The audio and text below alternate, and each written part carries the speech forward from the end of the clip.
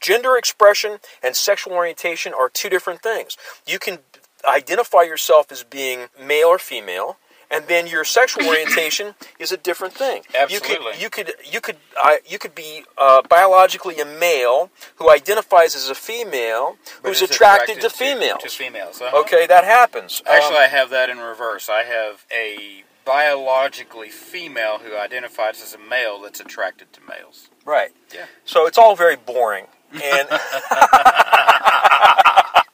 I mean, this is really boring stuff, man. Who cares? Right. I mean, why would anybody care? I mean, we're doing this podcast to educate those people out there who maybe haven't talked about this or heard this or not open-minded to it. Maybe they're hearing it for the first time. These are things you need to know and understand and think about. Mm-hmm. But once you get it, then forget it. Who cares? Yeah, just look, man, let people live. Let them be.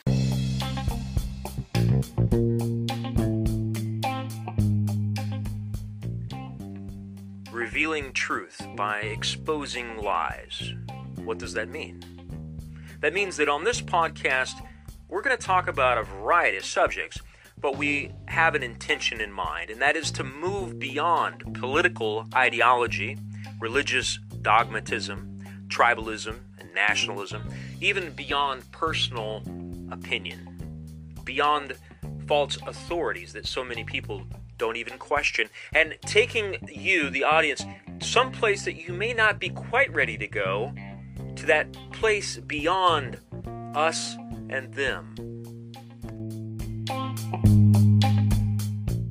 Someone show up for our first little community meeting. We did, man, and we were talking about just before the podcast. I count that as a success.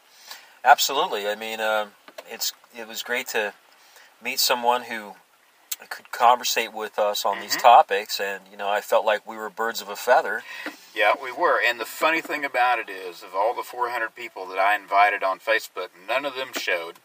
But one fellow that was a complete and total stranger to both of us showed up. Yeah, how about that? And that, I count that as a success. Jeremy. Sure. His name is Jeremy. Yep, very smart man. Very smart man. Yeah, it was great to meet him and get to know him. I look forward to getting to know him better. He seems like he has a stick-to-itiveness about him.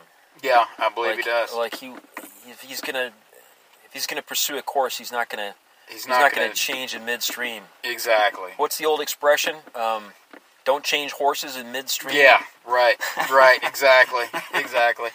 And I think he'll be back to see us next week, and I'm hoping that we get our word out for other folks. Well, that's an encouragement, and it's a boost in the right direction, and so we're making progress. Yeah. Using the Wu Wei philosophy. Wu Wei, exactly. Yeah, the old Chinese concept of effortless effort. Yep. Action by inaction. We are simply going to let the universe do its thing and produce for us a community group. If that happens, it happens. If it doesn't happen, then it doesn't happen. Yeah, we don't really know how that's going to shake out. What's going to comprise that community? What kind of people or what we're all going to have in common. But I think that will just unfold naturally, and that's as it should be. And that is how it should be. That's how real community does unfold. It unfolds naturally. It's not through creating a program at a church or, creating a company picnic. It just unfolds naturally. It's how friendships develop and relationships develop.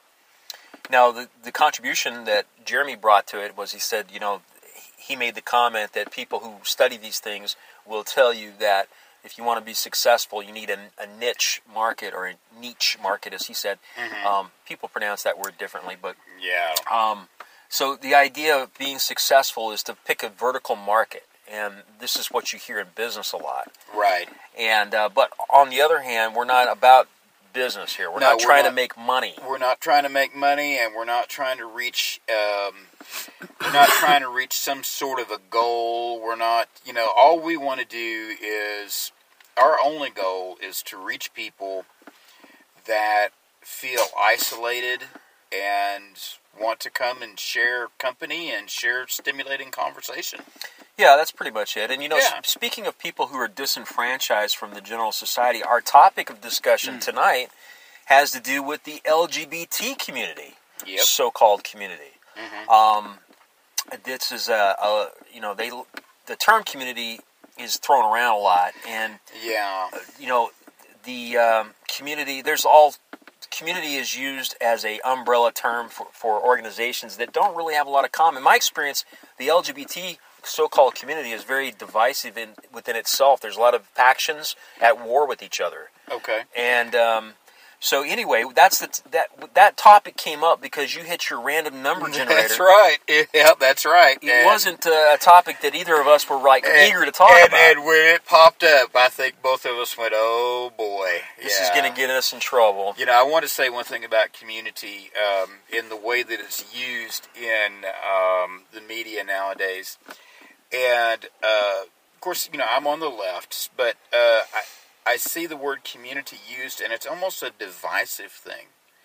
It's almost a way of separating us from each other. Yeah, it becomes an us versus them. Yeah, exactly. Like my community versus your community. Exactly. Or my community is better than your community kind of thing. That's right. That's right. And this is part of the identity politics that's going on that I keep referencing, because, people are, it's like the event, I don't know who coined the term, I think it was Dave Rubin, who refers to it as the Victim Olympics. Everybody wants to say that their group or community is victimized. We're a victim, and my victimization is greater than yours. Right. Now, the thing about of course, I'm gonna have to differ with you, and we need to get into the LGBT here. But when I agree, everyone wants to talk about how they're victimized. But looking down through history, there is a history of victimization for several groups of different minorities in this country, and the LGBT group is definitely a one that has been persecuted. Yeah, but that all came to an end in a long time ago, 2017. It's been 2 years.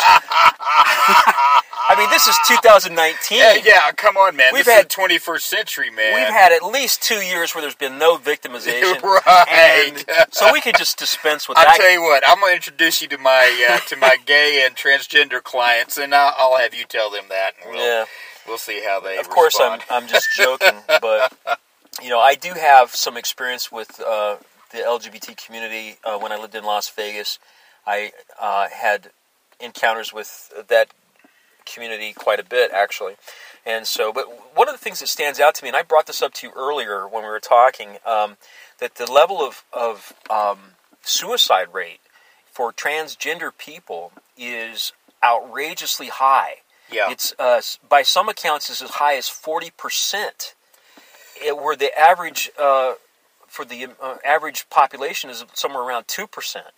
Well, that does seem really high to me, but I see one of the things, and we'll get to our commentaries here in just a bit, but one of the things I want to compliment Mark on is his quantitative research. Mark has, he does the research. Unfortunately, because of my personal life, I don't have a lot of time, so the only thing that I can offer at this point, it'll get better as the months go by, but the only thing I can offer at this point is qualitative research. In other words, my own personal experiences and the experiences of the people that I work with. And, I currently have two transgender clients, both biologically female, transitioning to male.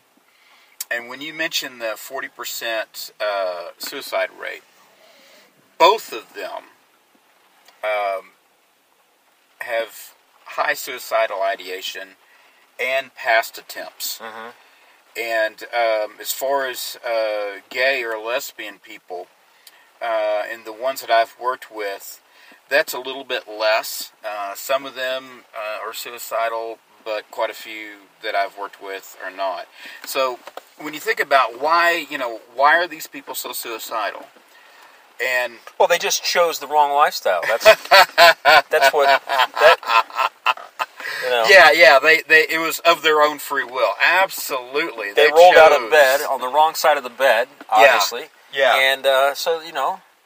Yeah, absolutely. And then they just decided to wake up one day and say, I think I want to be a woman, or I think I want to be a man. There's a heavy price to pay for choosing that lifestyle. There is, and when we get to my commentary here, I'm being slightly sardonic because you don't choose that. I mean, who would choose to live a life that's going to face constant threat of suicide? Why would somebody choose that? That's my point. Nobody would choose to live to live in odds with the society around them, to where they're under constant persecution and feel the need that suicide is temptation for them. That's right. I mean, my goodness. See, that's horrible. Identity is so crucial to the human psyche, and in our society, and I think it's probably common for all of societies across the world, one of the foundational building blocks of identity is gender. And when your gender does not match with your biological sex, who are you? And who are you really? Whenever you don't know who you are. The thing is that I don't think people would have a problem knowing who they are if you didn't have social expectations that were put on you. And so, that's the thing. I mean, if you just grew up in the jungle, this wouldn't be an issue, would it? Well, no, probably not. But you mentioned social expectations, and that's another thing that I can tell you from qualitative, research, or not research, but just experiences that I have, is when someone comes out as transgender, the most hurtful things that to them that they've experienced is not persecution or bullying from their peers. I work with teenagers, so bullying is the right word, but from their family. When they finally come out to the world, that deep down inside they feel like a male, and their family continues to speak to them and address them in, I think the term is their dead name is the term that I hear used a lot, in the name that they were given at birth, and in the gender that coincides with their biological sex. It is almost as if the family, although unintentionally, is saying, we don't care who you are. You are who we say you are. Well, we don't care about how you're going to define yourself, because we live in a society that has already defined you from birth. Your gender has been determined at birth. The doctor looked at your genitalia and determined that you're either male or female, right. So you need to get with the program. That's kind of the mentality. Yep. I mean, there's two factors that are going on here. I think it goes back to the Victorian age of not wanting to talk about sex. Okay. So there's that factor. You've got the Judeo-Christian concepts of morality that go with that. Exactly. So that's one aspect of it. And that's deeply ingrained in our society. Yeah, and there's this social stigma that you don't want to deviate from that social norm. Mm-hmm. And so the family is embarrassed, perhaps, or but really they have an embarrassment that they've been carrying around in themselves. They've been conforming. They've been fearful themselves. Right. And so they don't want to deviate from the social norms. Their whole life has been spent trying to, and trying to convince, role play. And trying to role play. And, from my experience with gay clients and transgender clients as well, particularly let's talk about gay or lesbian clients, because it gets really complicated with the transgender. We'll talk about that later, but the myth is that these folks have decided of their own free will that they would prefer to have intimate relations with members of the same sex.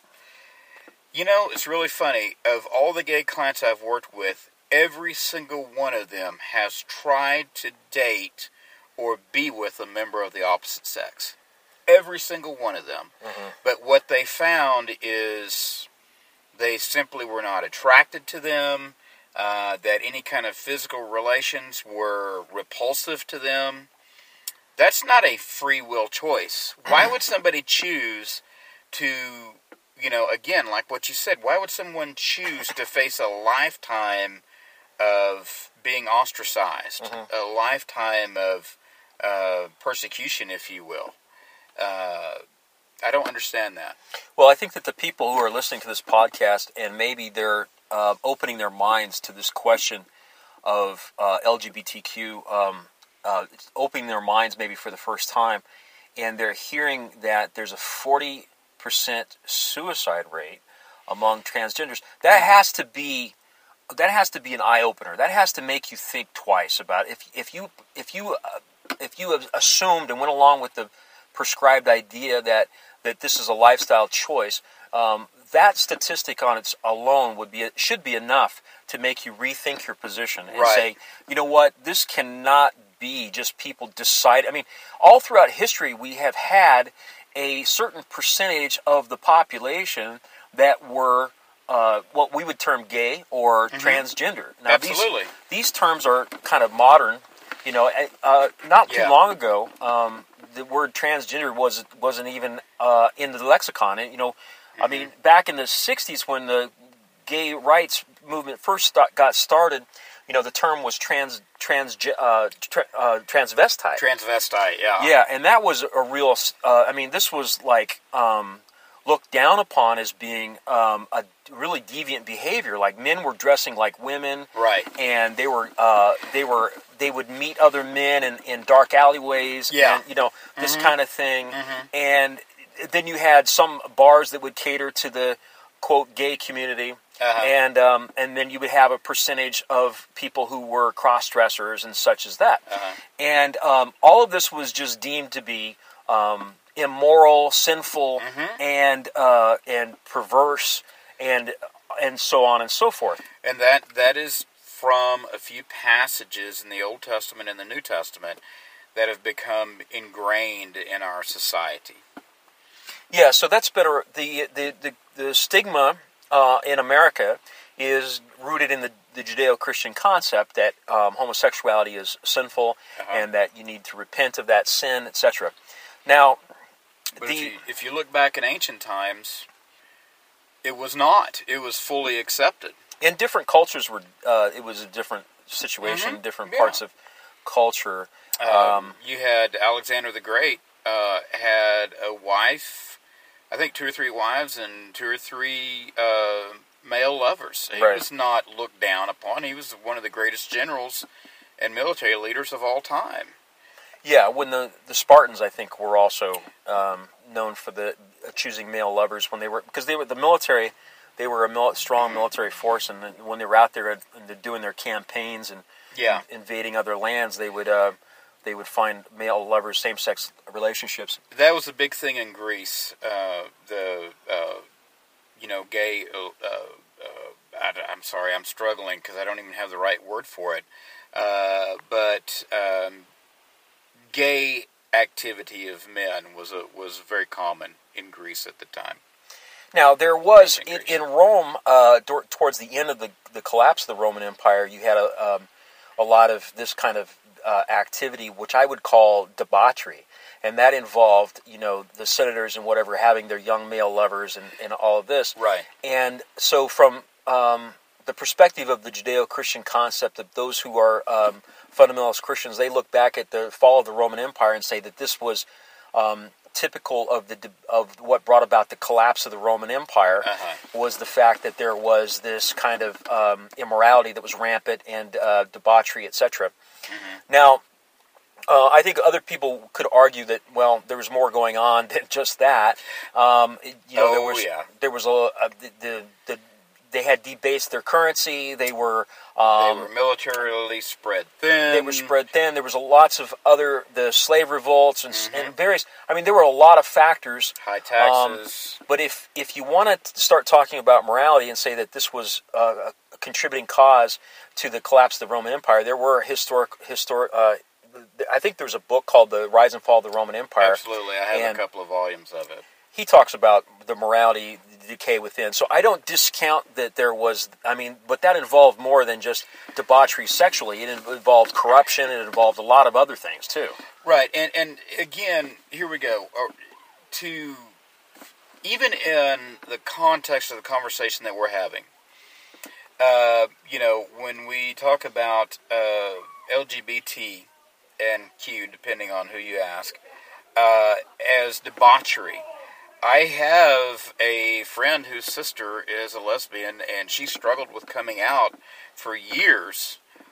Struggled with suicide, struggled with depression, finally came out. Now she is happily married to another woman, and they just adopted a little baby boy. Mm-hmm. Now, what's interesting about that's not debauchery, right? Yeah. So I think that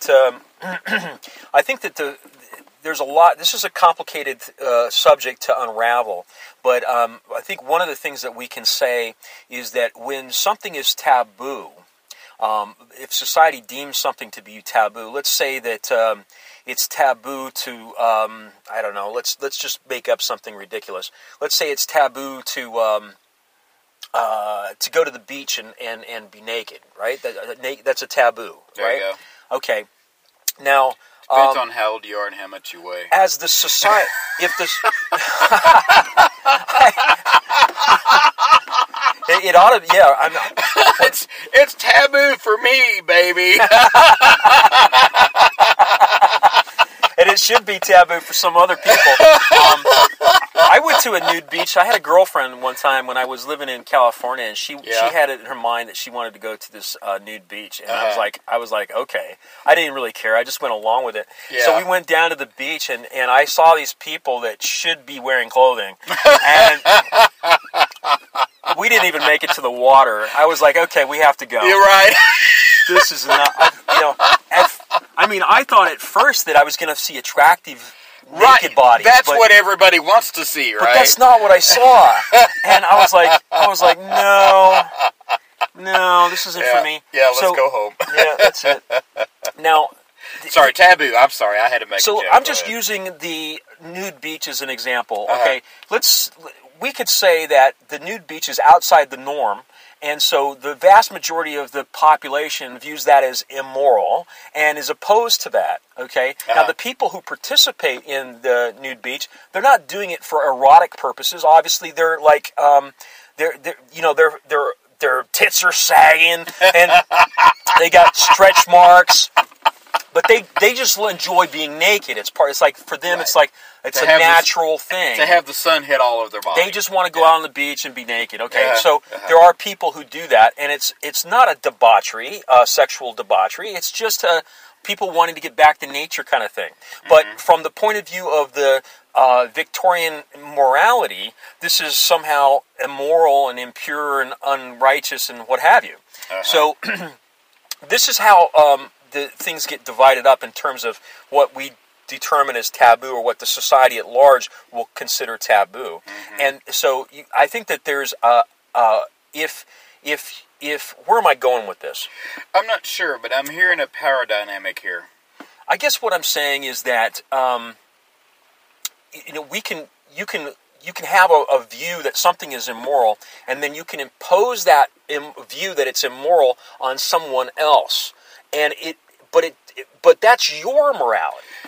Right. See, if it's immoral for you to be naked at the beach, then don't be naked at the beach. Right. If it's immoral for you to have an abortion, then don't have an abortion. If it's immoral for you to have anal sex with this member of another man, then don't do that. Okay. Right. So if it's immoral for you and you find it disgusting and impure and immoral and unrighteous and what have you, if that's your hang-up, then don't do it. Then don't do it. Exactly. Okay, but that doesn't correlate to the freedom that some people have to experience going to the beach and a private beach that's their own private beach, and they're not bothering anybody else, and everybody there is an adult and consenting, and that's their thing. Okay. So let me. I'm going to play the devil's advocate. Not that I buy into the argument that I'm fixing to hit you with. Please play devil's advocate. Go right ahead. I think it's necessary for both of us to be able to address the objections that are probably popping up into some fundamentalist Christians' heads, and I've heard these as a pastor. I've heard these, and actually in the past I've believed them myself. You mentioned that if it's immoral for you, don't do it, which by logic would say if it's moral for you, then do it. Okay? So, what people are probably thinking right now is, what about if it's moral for you to kill somebody? Right? So does that mean it's okay that you do it, even if it's immoral for someone else? Right? That's the objection that I've heard 1,000 times. So how do you address that? Well, first of all, there's a huge leap of logic there. Just because I say that you shouldn't impose your immorality or your morality on somebody doesn't mean that you can impose your immorality on somebody. Right, and I've heard in the context of the Holocaust, okay, Nazis thought it was okay to kill Jews, so Adolf Hitler must be an okay guy, we'll just leave him be, right? Well, I mean, that's outrageous on the face of it. Of course it is. First of all, you're talking about killing a human being, okay? And the word for that is murder, okay? So I think we can all agree that murder is wrong. And we don't need a 10 Commandments to tell us that, but because we all know that. Right.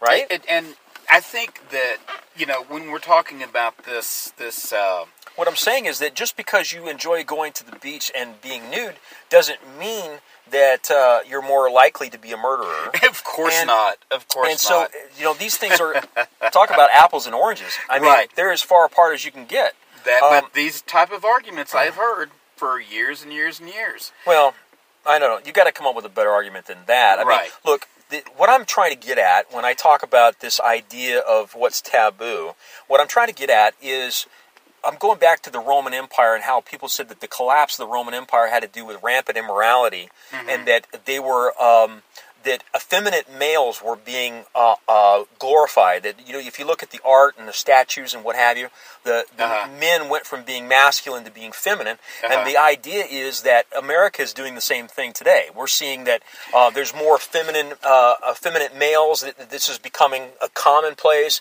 and that this is evidence that our society is collapsing. Right. Now, I think that's a much stronger argument than saying that what you were saying, which to me makes no sense at all. But if you go down this idea that Rome was collapsing because they allowed homosexual debauchery, I think that was just symptomatic of a much larger problem, and that the much larger problem involved corruption in the government, and it involved various economic factors dealing with slavery, the military. The fact is that civilizations do collapse over time, and empires do collapse over time, and many reasons. And moral decay from within is certainly one of the factors. Okay, but then do we then conclude that homosexuality is sinful based on that information? I don't think we can correlate those two things. Well, you said moral decay. I would say, how do you define moral decay? Going to the beach naked is moral decay, and America is going to collapse because we let nude beaches. Right. That's an extreme view. And again, that is going back into that's overcompensating. The Judeo-Christian view that homosexuality is immoral, and therefore that type of activity is moral decay. To me, moral decay is theft. Well, I think that overuse of drugs, looking down, not allowing poor people or immigrants a fair chance in this country, that's moral decay to me. Yeah. If somebody wants to marry someone who happens to be of the same sex, or somebody's gender doesn't correlate with their biological sex, that has nothing to do with moral decay. Moral decay is how you treat other people. Yeah, I think that you're right. I mean, we have to be able to distinguish some of these things. First of all, if same-sex relationships are taboo, like going to the beach is taboo, and we want to call that being immoral or debaucherous or whatever, sinful. Okay, then when society starts to fall apart because of general corruption, then it's an easy thing to point the finger and say, oh, the reason why society's collapsing is because we let these nude beaches. We let these people go to the nude beaches. Behold the scapegoat. Yeah, that's right. And so, but the thing is, that compounds the problem, because if you say that homosexuality is debauchery, that it's sinful, that it's some kind of affront against God and against the natural order or whatever, then what you do is you take people, as we've said before, historically have always been a part of society. They've always been there. There's always been a percentage of gay and transgender people all throughout history.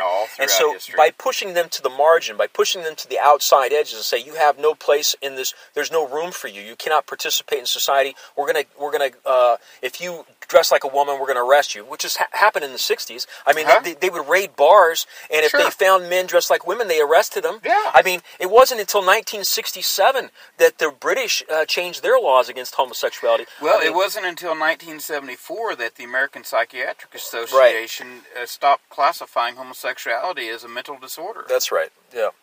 Even though that there were studies as early as 1958 that indicated that homosexual relationships were on an even keel in terms of the healthy development of an individual. That wasn't any different than a heterosexual relationship. And even there's lots of studies. You talked about a lesbian couple adopting. There's been studies done that show that children who are raised in a single gender family, whether it be two men or two women, as mommy and daddy or whatever, are able to develop normally and healthy. Sure. I mean, you don't find this idea that somehow gay people are somehow immoral or more is not accurate. Or my favorite is if you have gay or lesbian parents, that means you're going to be gay or lesbian. Right. See, that doesn't correlate. And so this is a fear. This is homophobia that people have. And in fact, there's also this idea that somehow pedophilia is mixed in with that, and that's not. It's not. This is a whole different thing. Absolutely. You don't find gay people being pedophiles. No. Okay, No. Quite the contrary. Yeah.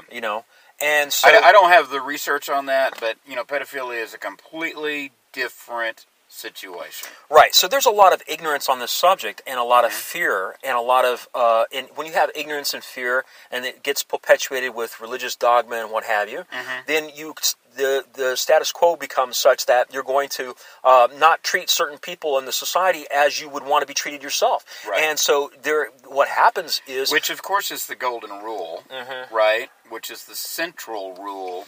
What is supposed to be the central rule of the teachings of Jesus of Nazareth. Amazing how that gets forgotten about. Go ahead. Yeah, absolutely. I mean, and that's really how simple it is. It's just about treating other people the way you'd want to be treated, and with respect. You mentioned, I'm going to go off here just a little bit, man, because I think you and I are actually, I think we started out with common ground on this, which is really freaks me out, but I think we are. Oh my goodness, I hate that. I'm getting old. Where was I going? Well, the idea of murder and this moral relativism.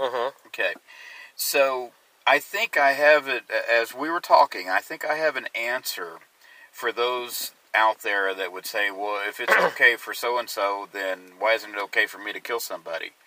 The answer is consent.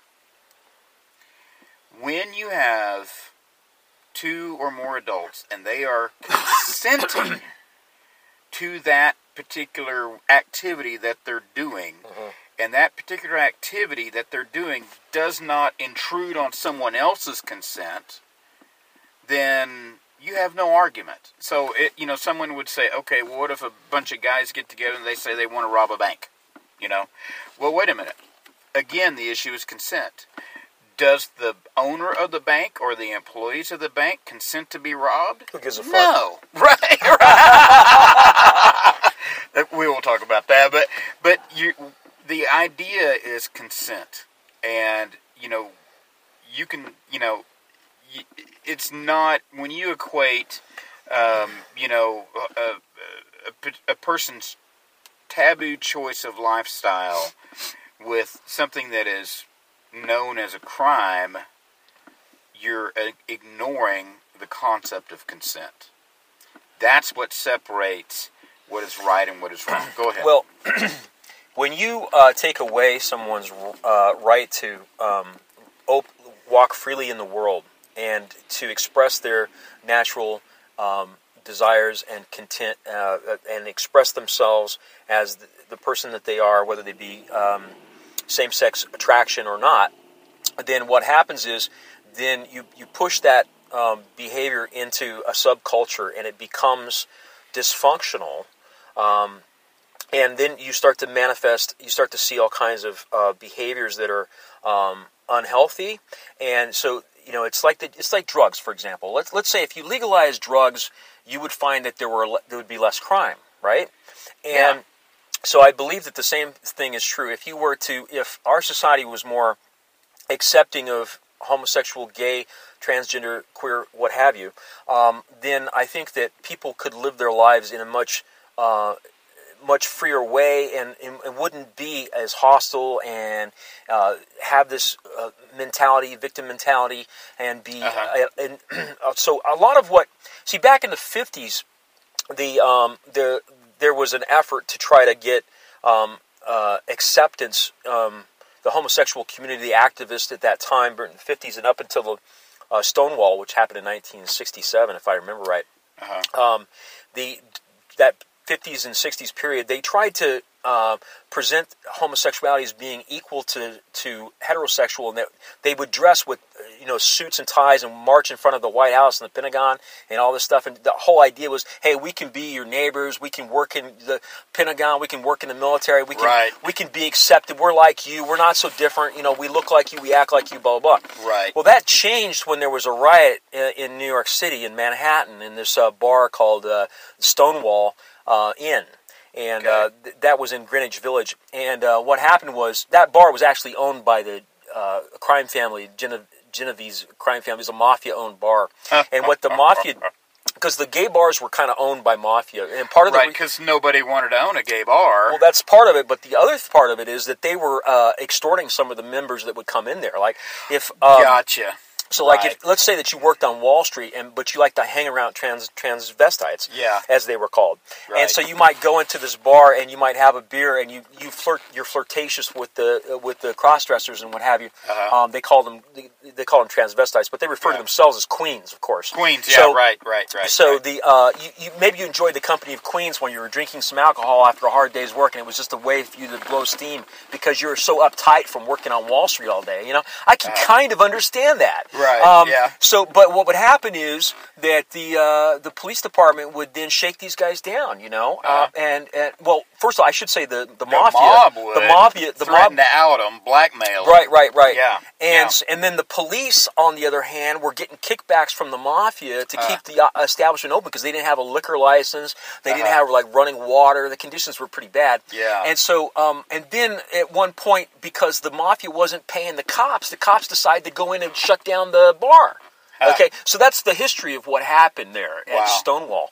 And now, is this a riot that really kicked off the gay liberation That's movement? right, because after that, there was a riot went on for 6 days, and goodness. What happened was the first night, the crowd got a little bit agitated because. Normally, they just, they haul off the sissies to the paddy wagon, and that's the end of it. Right. But this time, there was a rumor going around that somebody was being beaten up inside, and I think somebody did get hit over the head with a baton while they were in handcuffs because they were complaining their handcuffs were too tight, and so that kind of made the crowd angry. Yeah. And the crowd started getting bigger and bigger, and there was 100, 200, 300 people out there eventually, and so the cops they had called for backup, and the backup didn't come, and so a police car, the paddy wagon, got turned over, and the cops had to run back into the bar. There were 15 of them, and 2 of them were female. And they barricaded themselves in the bar to protect themselves, and there was this big fight, and this riot went on the next night, and then it rained for a couple nights, so it wasn't as big a deal. But eventually, after 6 nights of this, the news got around that the fags have taken back their neighborhood, and so they're not putting up with this abuse anymore, and so the flyers were being spread around saying, hey, we want to have our own bar, and we don't want to be treated badly and what have you. Yeah. And so this is when the word gay came into vogue. It hadn't been used that much before. And there was a group called the Gay Liberation Front. Yeah. And that's what started it right after the Stonewall. And they tried to go down to the Village Voice, which is the local newspaper then in Greenwich Village, to publish advertisements to attract members. And the Village Voice said they wouldn't publish anything with the word gay in it. They wouldn't even use the word gay. They refused to publish their advertisement in the newspaper. And so that created another riot. There was like a whole mess of people who came down to the Village Voice and threatened to set the place on fire. Wow. And so from that event, 2 or 3 magazines started being published with over 20,000 subscribers, and it just became. And a year later, they had the first Gay Pride March, and it was celebrated on the day. I think it's June something, 28th. On the day of the riot. Yeah. Okay. So it was one in San Francisco, one in New York, and somewhere else. I forget. Okay. Philadelphia, St. Louis, somewhere. So there was like 4 Gay Pride parades a year later. And then a year after that, it was like somewhere, I don't know, the numbers had increased to like, I don't know, close to 50. And then 2 years later, it was like 250. And it was worldwide. Now they're in Munich and other places. So it became a movement. Yeah. Kind of a civil rights movement in its own way. Yeah, well, remember what was going on at the time. This was the Vietnam War. Yeah. This was the Civil Rights Movement with Martin Luther King. There was social upheaval. Yeah. Oh yeah. So what I'm saying is that in the 50s there was like straight gays that were trying to get. They were straight acting, I should say. Straight acting gays were trying to get acceptance, and they were getting nowhere. They were making no progress. Right.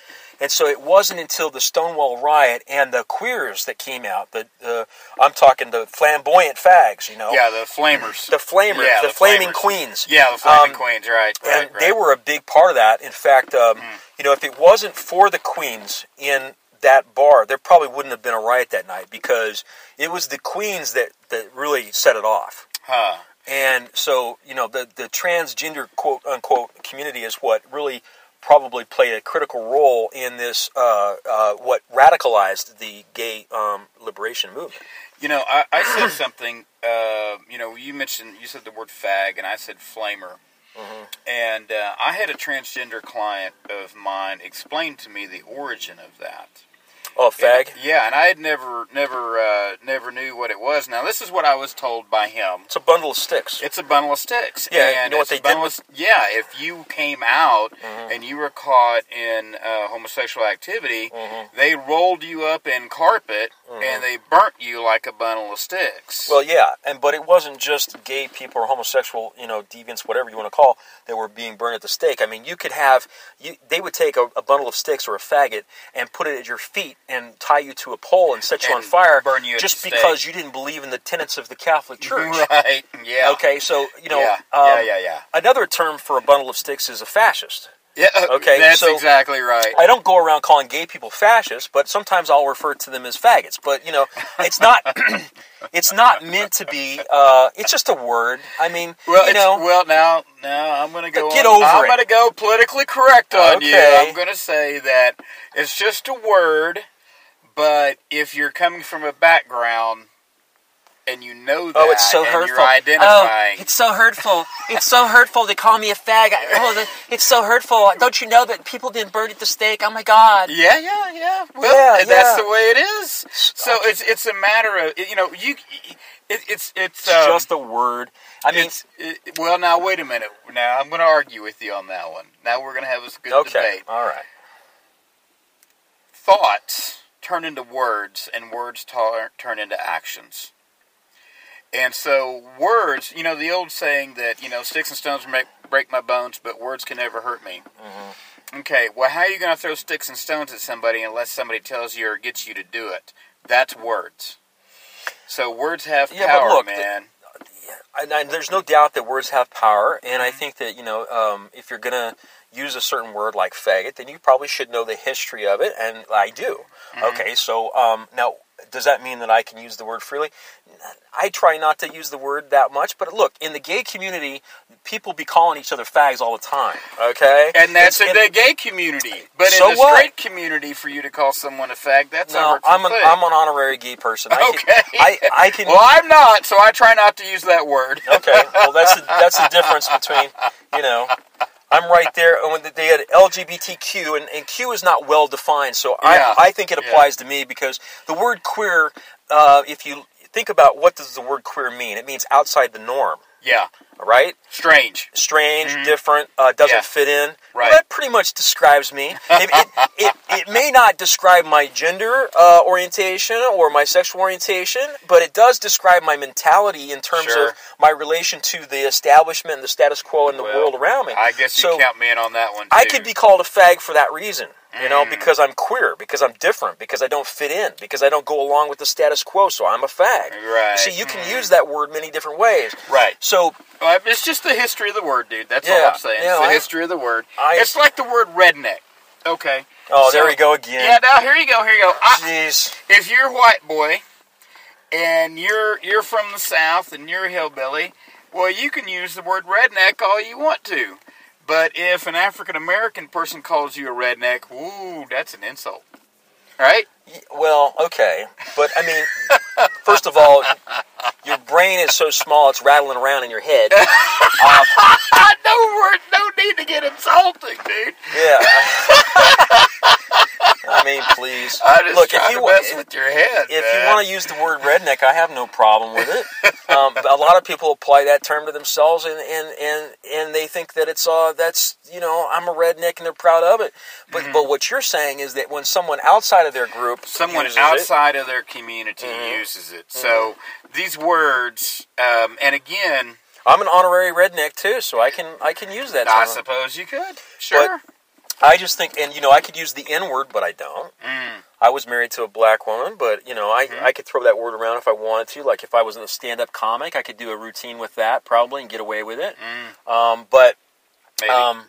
I don't know. That one's kind of hurtful in some ways, and so I'm very bashful about that. I don't feel comfortable using that word. Yeah, I don't either. At all.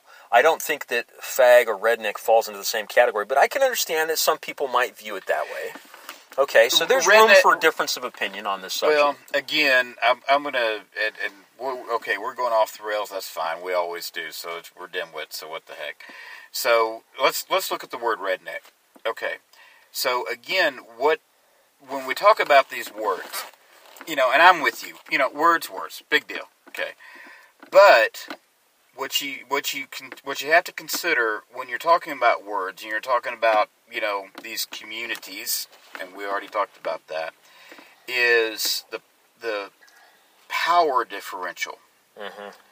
So to call someone a redneck, that's much more acceptable because the it's describing a community that's not disenfranchised. Bingo. Per That's se. it. That's exactly right. That's exactly plus right. the N-word, you have slavery, 400 years of that. And so, I mean, there's and Jim Crow and all that other stuff. If you call me a cracker, I'm going to get pissed. I heard a comedian one time say, it's great to be white. I'm a white male. How better can it be? I mean, I have a good life. And I think it was Louis C.K. Louis C.K. Yeah, Louis C.K. was joking. Yeah. And I'm not doing his routine justice, but the point, he got to the point where he said, and when people call me a cracker, that just makes me feel good. It brings back all the good memories of when we had slaves and we were in control and blah, blah, blah. Yeah, he's being outrageous, and that's part of his comedy. But he makes the point that you're not hurting somebody by calling them a cracker. Because again, it goes to the power thing. Exactly. Right. That's the word cracker had to come. Where the whip. The whip. Right. Yep. Yeah, I didn't know that. I didn't know that until recently. I always thought it was about your skin color or something. But yeah, it's about the whip. The slave owner would crack the whip, and that's why he was called the cracker. Right. Okay. Yeah, I didn't know that. Yep. So that's interesting. But talking about words and how there's this identity politics that I talk about that people who view themselves as being victims and this and that, and they've gotten to the point now where they consider words to be violent. Well, I think they need to get over it. I do too. And I'm a left wing. I mean, I've heard trans people come out and say that if you don't use the right pronouns and refer to me as she or he, that's an act of violence. I don't believe it's an act of violence. If you unintentionally do that, then it's your mistake. If you're doing it hurtful, it's not violence, but it's still hurtful. Yeah, I think it certainly can be rude, crude, and violent, borderline violent, but it's not violent by the very definition. Words cannot be violent, as you said earlier. The old expression: "Sticks and stones can hurt my bones, but words will never hurt me." So sticks and bones. That's what hurts that breaks your bones. That's violent. Yeah. Words are not violent, but they can do they the can damage lead to violence. They can be very hurtful. Yeah.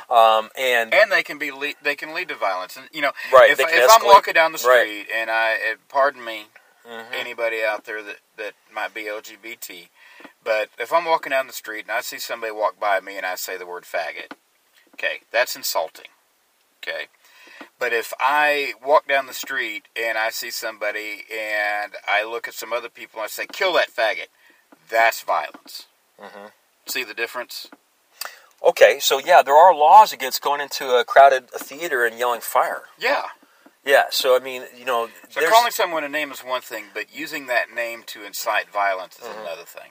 There are limits on free speech, and I think that, again, it goes back to what you said, the golden rule, mm-hmm. treat other people the way you'd want to be treated. It's quite simple. And, if you are talking to someone and they request that you use their pronouns, then, I have no problem with that at all. Do the best that you can. I mean, if someone presents themselves as female, then it's quite natural to refer to them as she or whatever, Mm-hmm. I mean, I was married to a transgender woman. She would go into a store when she wasn't made up, and they would still refer to her as ma'am, say, would you like your change, ma'am, or whatever? So because there was a time where she was kind of confused about her thing, and she she dressed like a boy, and she still got treated like a woman because she was very feminine, okay?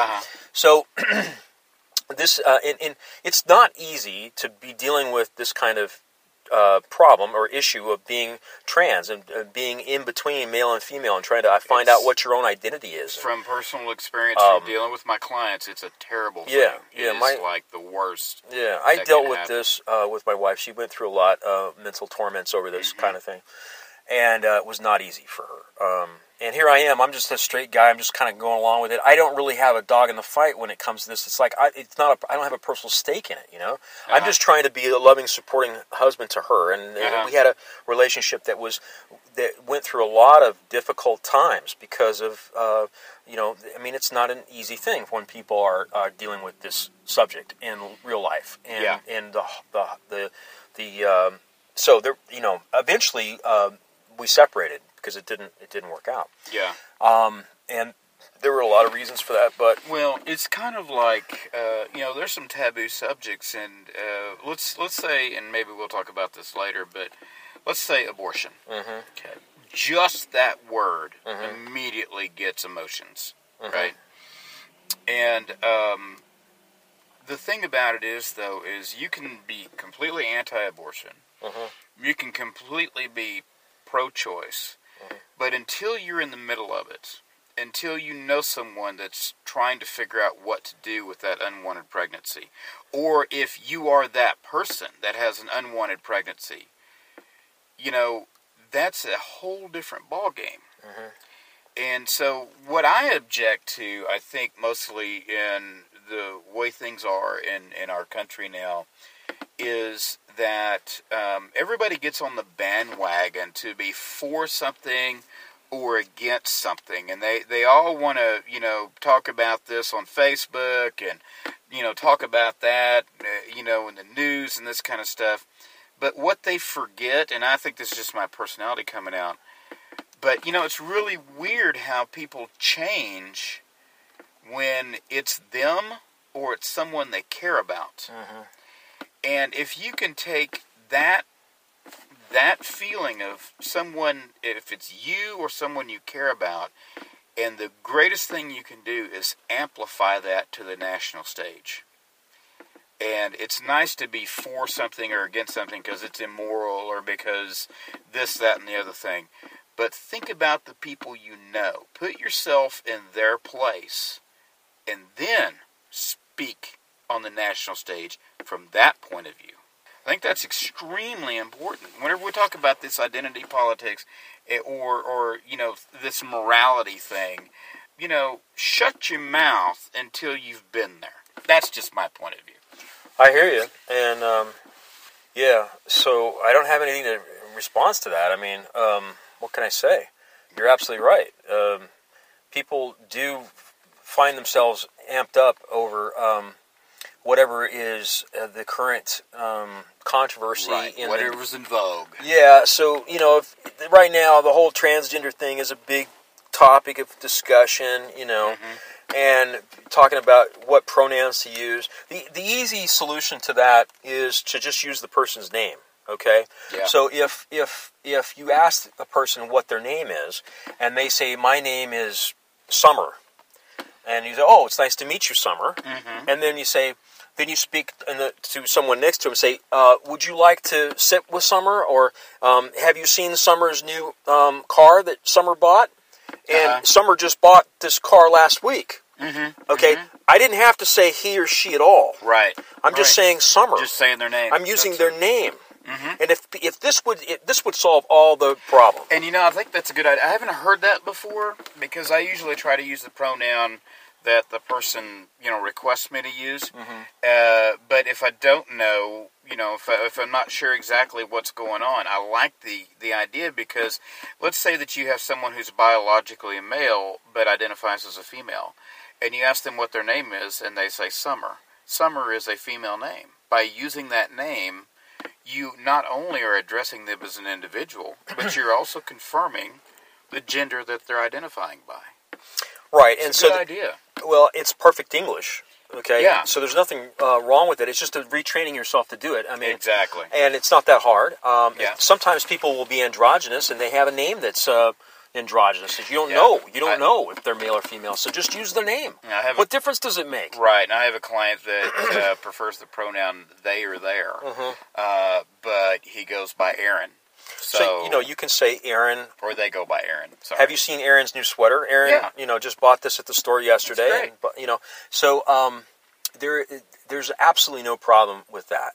And so this is the solution to the whole problem. People who want to get all up and saying that Canada had a law saying that you had to use the proper pronouns or you go to jail or some ridiculous thing. They were forcing speech. I know. And this is where Jordan Peterson got his popularity, because he came out against that and said, the government can't tell me what to say. And so he was opposing that, and of course he became a lightning rod for the left and the right. And so they were calling him of being a homophobe and all this, and because he didn't want to use the pronouns and et cetera, et cetera. But the solution to that problem was just say, okay, I'm going to call you by your name. What's your name? Right. Okay. Yeah. If your name is Aaron, I'll say, hello, Aaron. It's nice to meet you, Aaron. Hey, I like your car, Aaron. And again, that just it builds on that. I'm recognizing you as an individual, and if the name coincides with the gender you're identifying as, it reinforces that. I think it's a great idea. Absolutely. So look, if the government wants to make a law saying that instead of saying you have to use the proper pronouns of she and he and we and thee and whatever, I mean that's ridiculous. But you could say use their name. I wouldn't have a problem with that. Why would anybody have a problem with that? Exactly. I mean, look, it's they say that the sound, the word that is most appealing to the human ear is the sound of your own voice. Name. Yeah. I mean, the sound of your own name. Yeah. In my case, it's the sound of my own voice.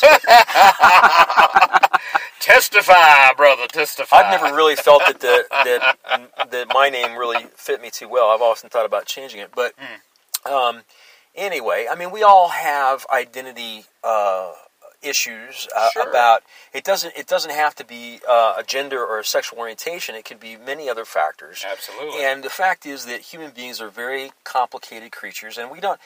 Let's just accept one another, and And again, it goes back to treat other people the way that you want to be treated. It's simple. There's no need for a giant political debate over pronouns or community this and this community and that community, and the African American community votes for Hillary Clinton while the white working class votes for Donald Trump. If we just treated each other the way that we wanted to be treated. Well, I think that things are going that direction. I think that we're in a period right now where there's a lot of flare up about the gay and transgender issues that are being flared up right now for whatever reason.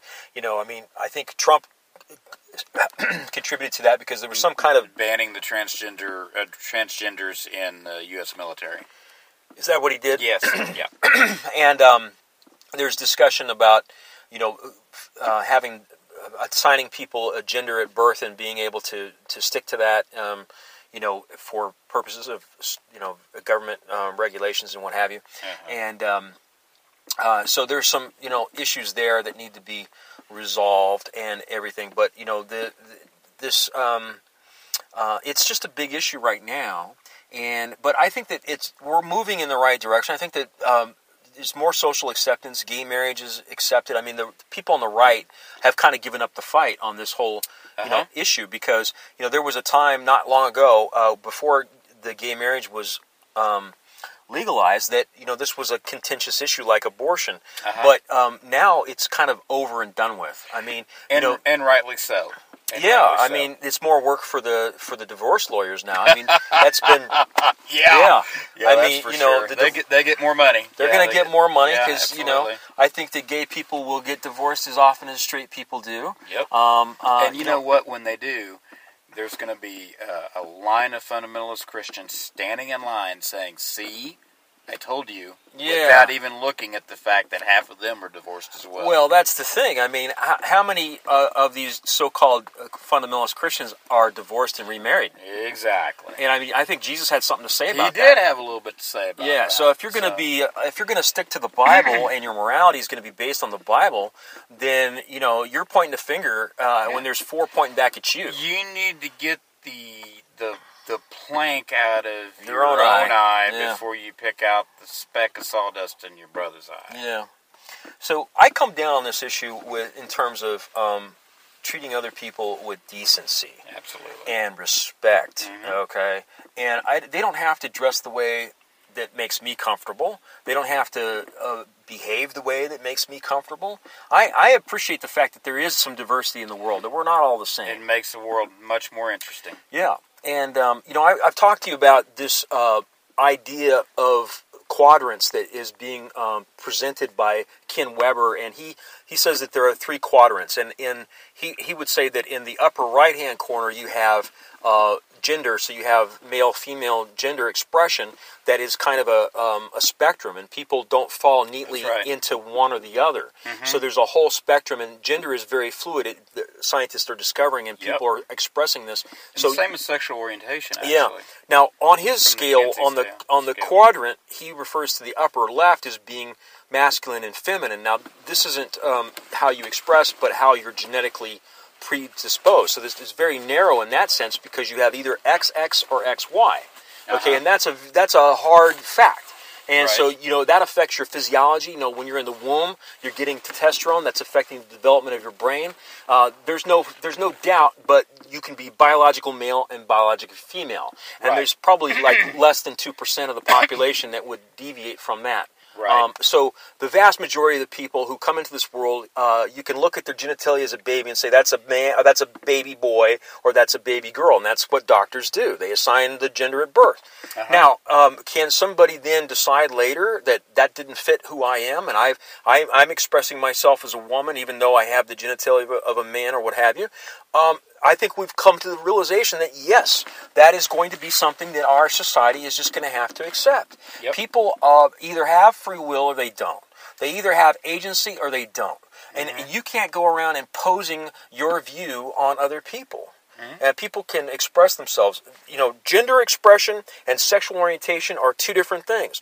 You can identify yourself as being male or female, and then your sexual orientation is a different thing. Absolutely. You could be biologically a male who identifies as a female who's attracted to females. To females. Okay, that happens. Actually, I have that in reverse. I have a biologically female who identifies as a male that's attracted to males. Right. Yeah. So it's all very boring. And I mean... this is really boring stuff, man. Who cares? Right. I mean, Why would anybody care? I mean, we're doing this podcast to educate those people out there who maybe haven't talked about this or heard this or not open-minded to it. Maybe they're hearing it for the first time. These are things you need to know and understand and think about. Mm-hmm. But once you get it, then forget it. Who cares? Yeah, just look, man. Let people live. Let them be. Just let them live. Yeah, if they're not hurting you, let them live. Come on. Yeah, like I was trying to make the point earlier, and I don't know that I did, so let me repeat myself.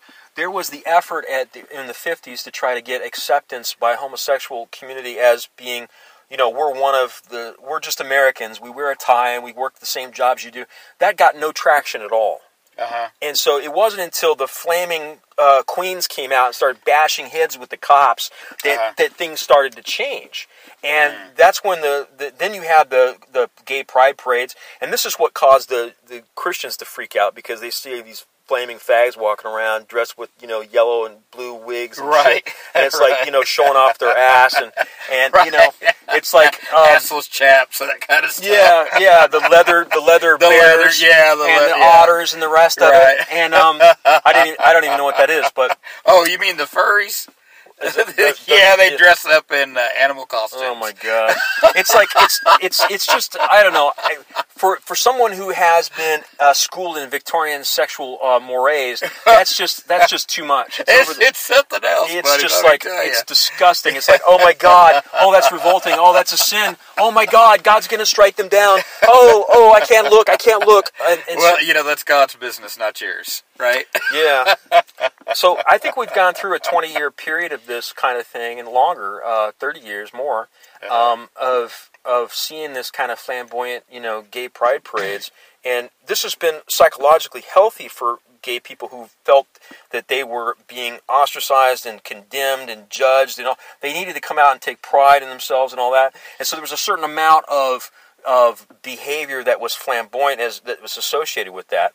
And I think that what we're going to see in the future is you're going to see gay people who don't act flamboyant as much. And they just become normal members of society. Yeah, and that's what you see with lesbians too. I mean, lesbians are just kind of like, they seem to fit in. Lesbians, for some reason, seem to fit in more than gay men.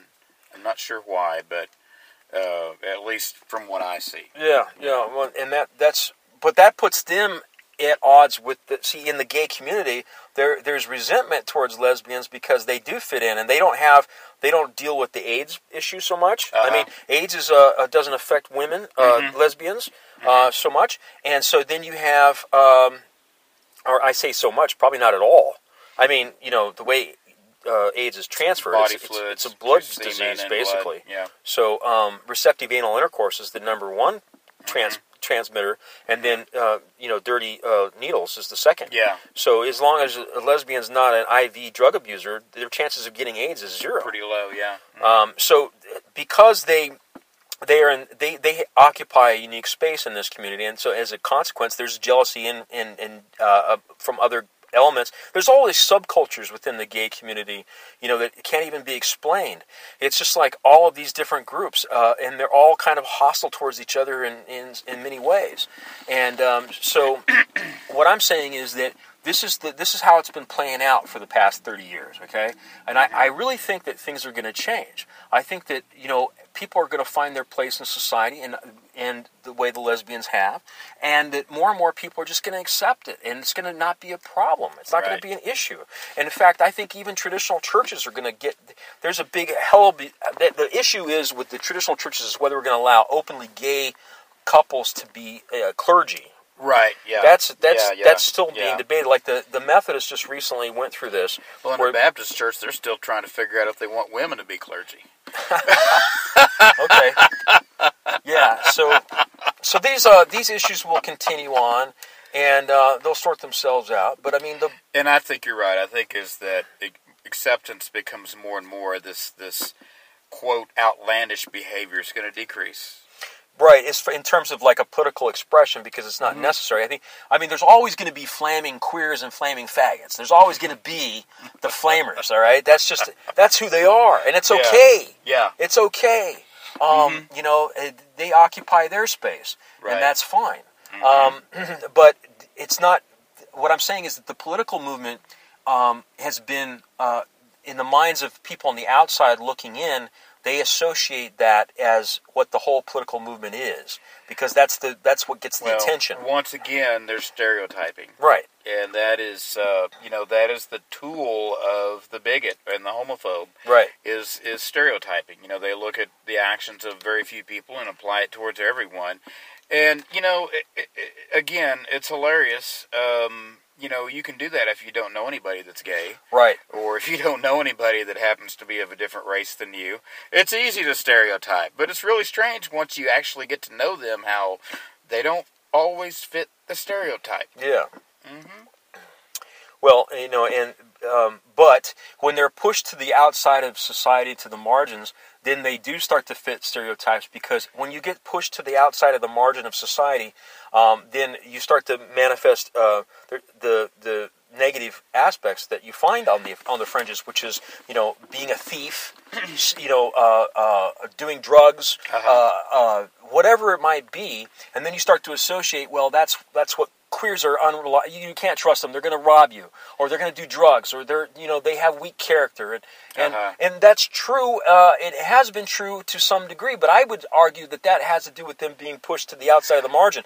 If they were more accepted within society, I think you would find that they start to become a little bit more responsible, and that they're not going to have these weaknesses of character that are being identified and associated with being gay. Once again, whenever you have any group that's pushed to the margins of society, what happens when you're not accepted by the society at large? You feel different, you feel ostracized, you feel less of a human. It's got to be stressful. You feel hopeless. Right. This is why you find high suicide rates. You have high suicide rates, you have high drug abuse, and that's not just much the LGBT. Mm-hmm. You can look at any marginalized society group in our country in the past and even in the present, and you're going to find high levels of alcoholism, high levels of drug abuse, high levels of crime. When you don't have any hope, and you believe that there's no way of improving your station in life because the odds are stacked against you, because the system is inherently racist or inherently homophobic, you're going to act as if someone who would act as if they had no hope, as if the world was ending tomorrow, because for you're not going to get anywhere, so who cares? Mm-hmm. And and then of course the bad thing about it is not invested in the society. And whenever you act that way, that gives the society at large an excuse to view you that way, right, which only increases your hopelessness. Yeah, and I think that describes what's been going on in this country for a long time with the LGBT community. So I see this turning a corner. And you start to see mayors now that are openly gay. This is very common. There's even a candidate for president that is openly gay. Right, and he says that meeting his husband or lover brought him to God, is what he says. Huh. So he says, and he was addressing the vice president, saying, if you have a problem with being gay, your problem isn't with me, your problem is with my Creator. Yeah. So this is going to continue to be a big debate in the upcoming election, apparently, and I think that more and more people are going to have to weigh into the debate and listen to podcasts like this and kind of come to terms with their prejudices and preconceived ideas and try to figure out for themselves, where do I stand on this issue? And I think that what we're saying, DimWits here, the common ground we have is that you should apply the golden rule, to treat others the way you'd want to be treated. And in every church across America, every fundamentalist church across America that wants to focus on Leviticus 20:13 and on Romans chapter 1, ask yourself, here's what Jesus said. He was asked by a teacher of the law, and the teacher was trying to tempt him, and the teacher said, okay, teacher, which is the greatest commandment? Thinking that he was going to get a crazy answer or something like that. And Jesus said, actually, there's two. The greatest one is love the Lord your God with all your heart, your mind, your strength, and your soul. And the second one is like it. Love your neighbor as yourself. And then he said this. He said, on these two, all of the law and the Psalms and the prophets hang.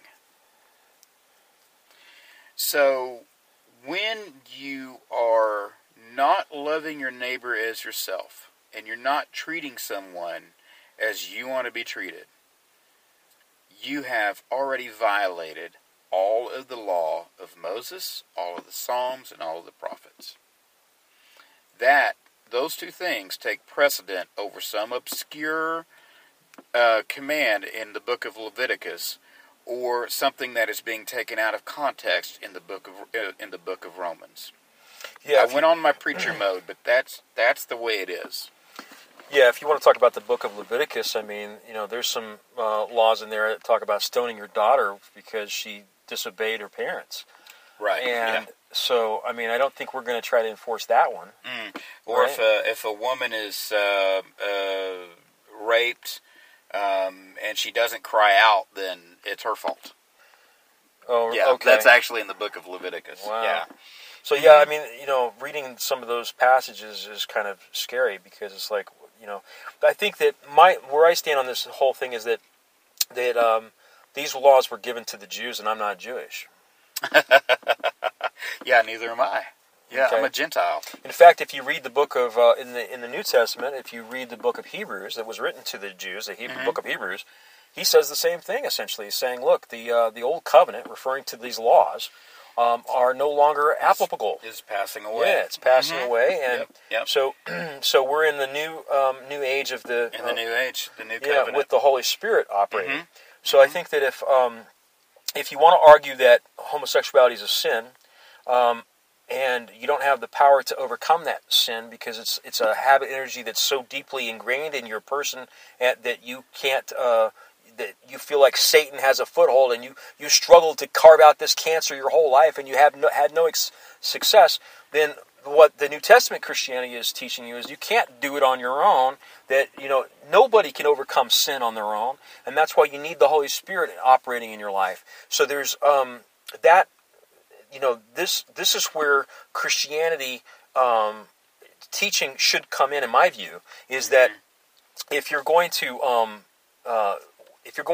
follow the Christian path, then that doesn't mean that you're going to live perfectly moral life.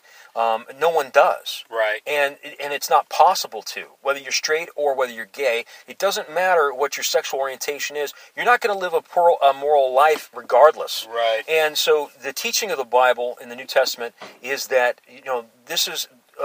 The function of the Holy Spirit in your life is to make it possible for you to do what would otherwise be impossible.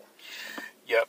Okay. And here's what and again, I'm just gonna kind of go off the rails here, and we're just kind of spouting our opinions now. So here you go. All right. If you happen to be gay, and I'm thinking of a particular client of mine. Stop worrying about if you're sinning or not.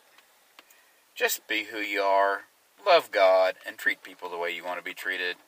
If you're gay, you're gay. Let it go, man. If you're going to a church that says that you can't be a Christian and be gay, find another church. That's Well, there's such a thing as a communion service that happens every so often in different denominations. And part of the communion service is realizing that Jesus died for your sins, that your sins are forgiven, and coming to accept that, okay? And so it's kind of a ritualistic thing that people do, but I think it's very important it's part of a mental health to be able to realize that there is a God in heaven who loves you and that he is forgiving you of your sins. Right. And so by being able to come before him and say, I repent or I confess my sins, and then I'm sorry for my behaviors that I've done that are wrong and hurtful to other people, and I ask for forgiveness, and knowing that you can receive forgiveness. Now, getting back to this whole question of being gay, did your being gay hurt somebody? Right. No. So what are you asking God to forgive you for being born? Exactly. Okay. And you're asking God to forgive you for you being who you are. Do straight people have to do that also? No. Well, isn't that weird how that is? That's kind of weird, isn't it? It's kind of a double standard there, ain't it? I mean, there's enough sin in the world. There's enough things to repent of. There's enough, crimes that we're all guilty of. There's enough things that we fall short of. I don't think we have to, have a big mental crisis over this identity of your basic gender, sexual orientation. Exactly.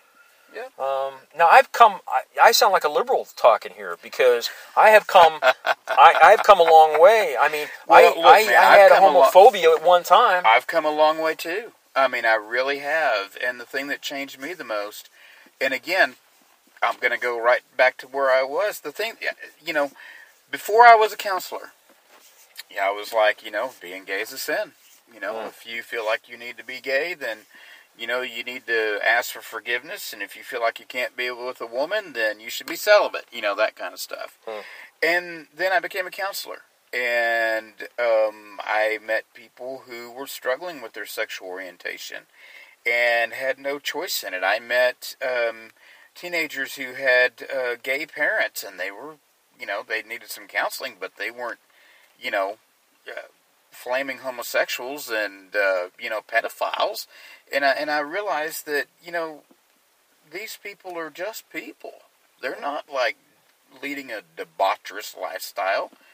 They just happen to prefer members of the same sex instead of members of the opposite sex. Or they were unfortunate enough to have a feeling that they were the wrong gender according to their biological body.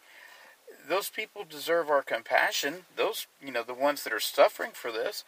And if they're not suffering, then they should just be allowed to be who they are. And that my views have changed dramatically over that. And the reason they changed is not because I had someone intellectually try to argue their point and I believed it, but because I had personal experience.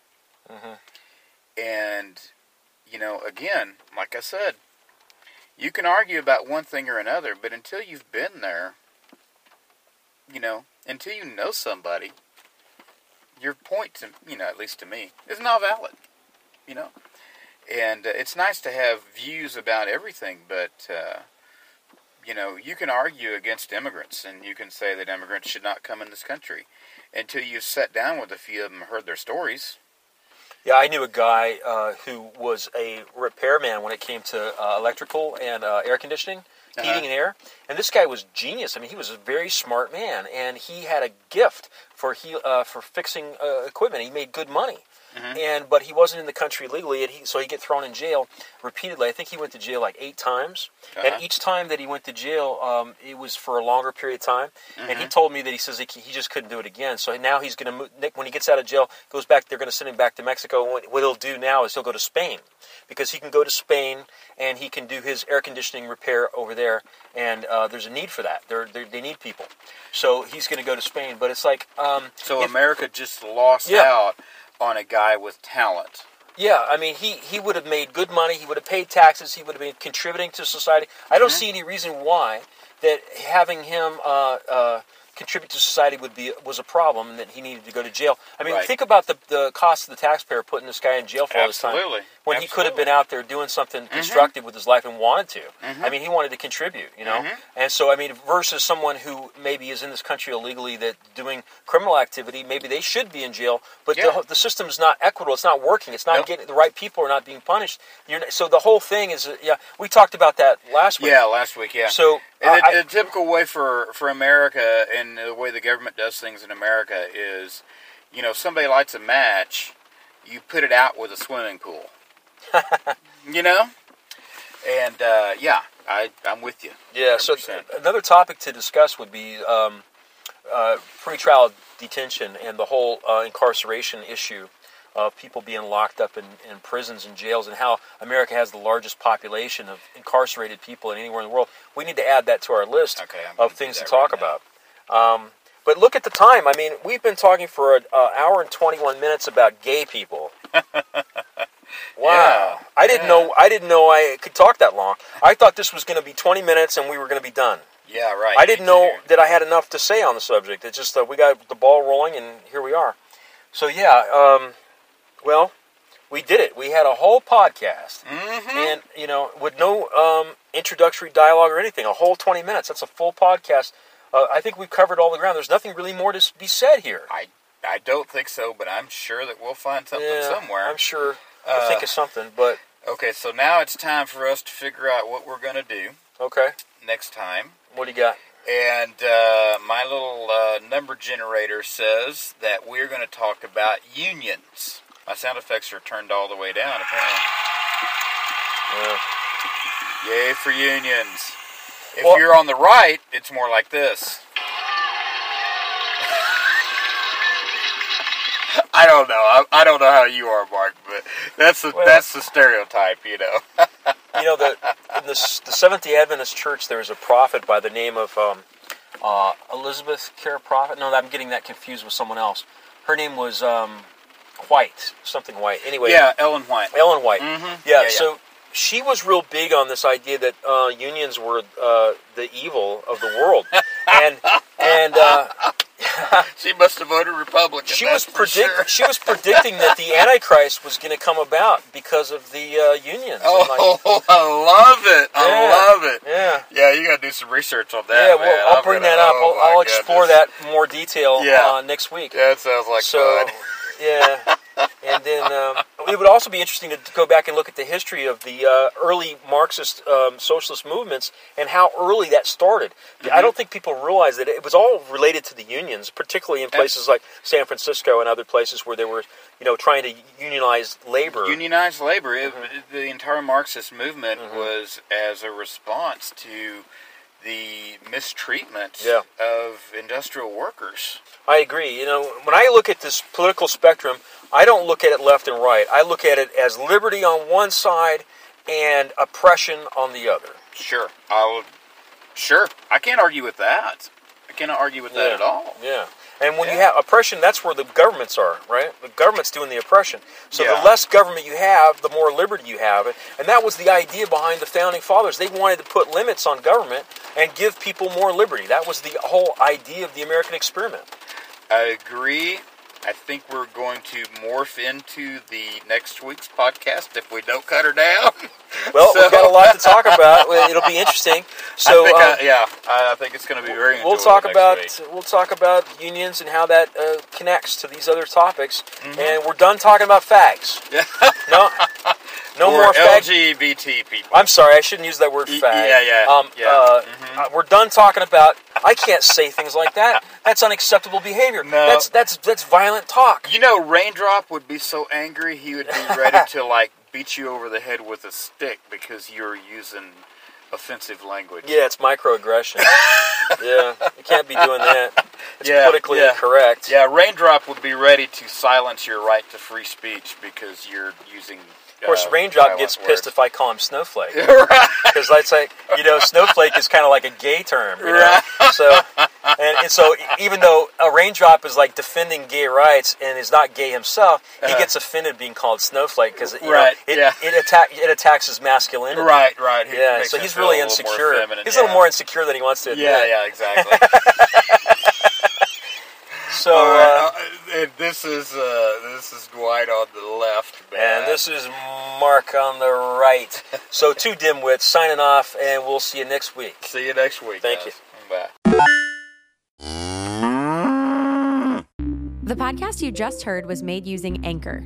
Ever thought about making your own podcast? Anchor makes it really easy for anyone to get started. It's a one-stop shop for recording, hosting, and distributing podcasts. Best of all, it's 100% free. Sign up now at anchor.fm/new. That's anchor.fm/new to get started.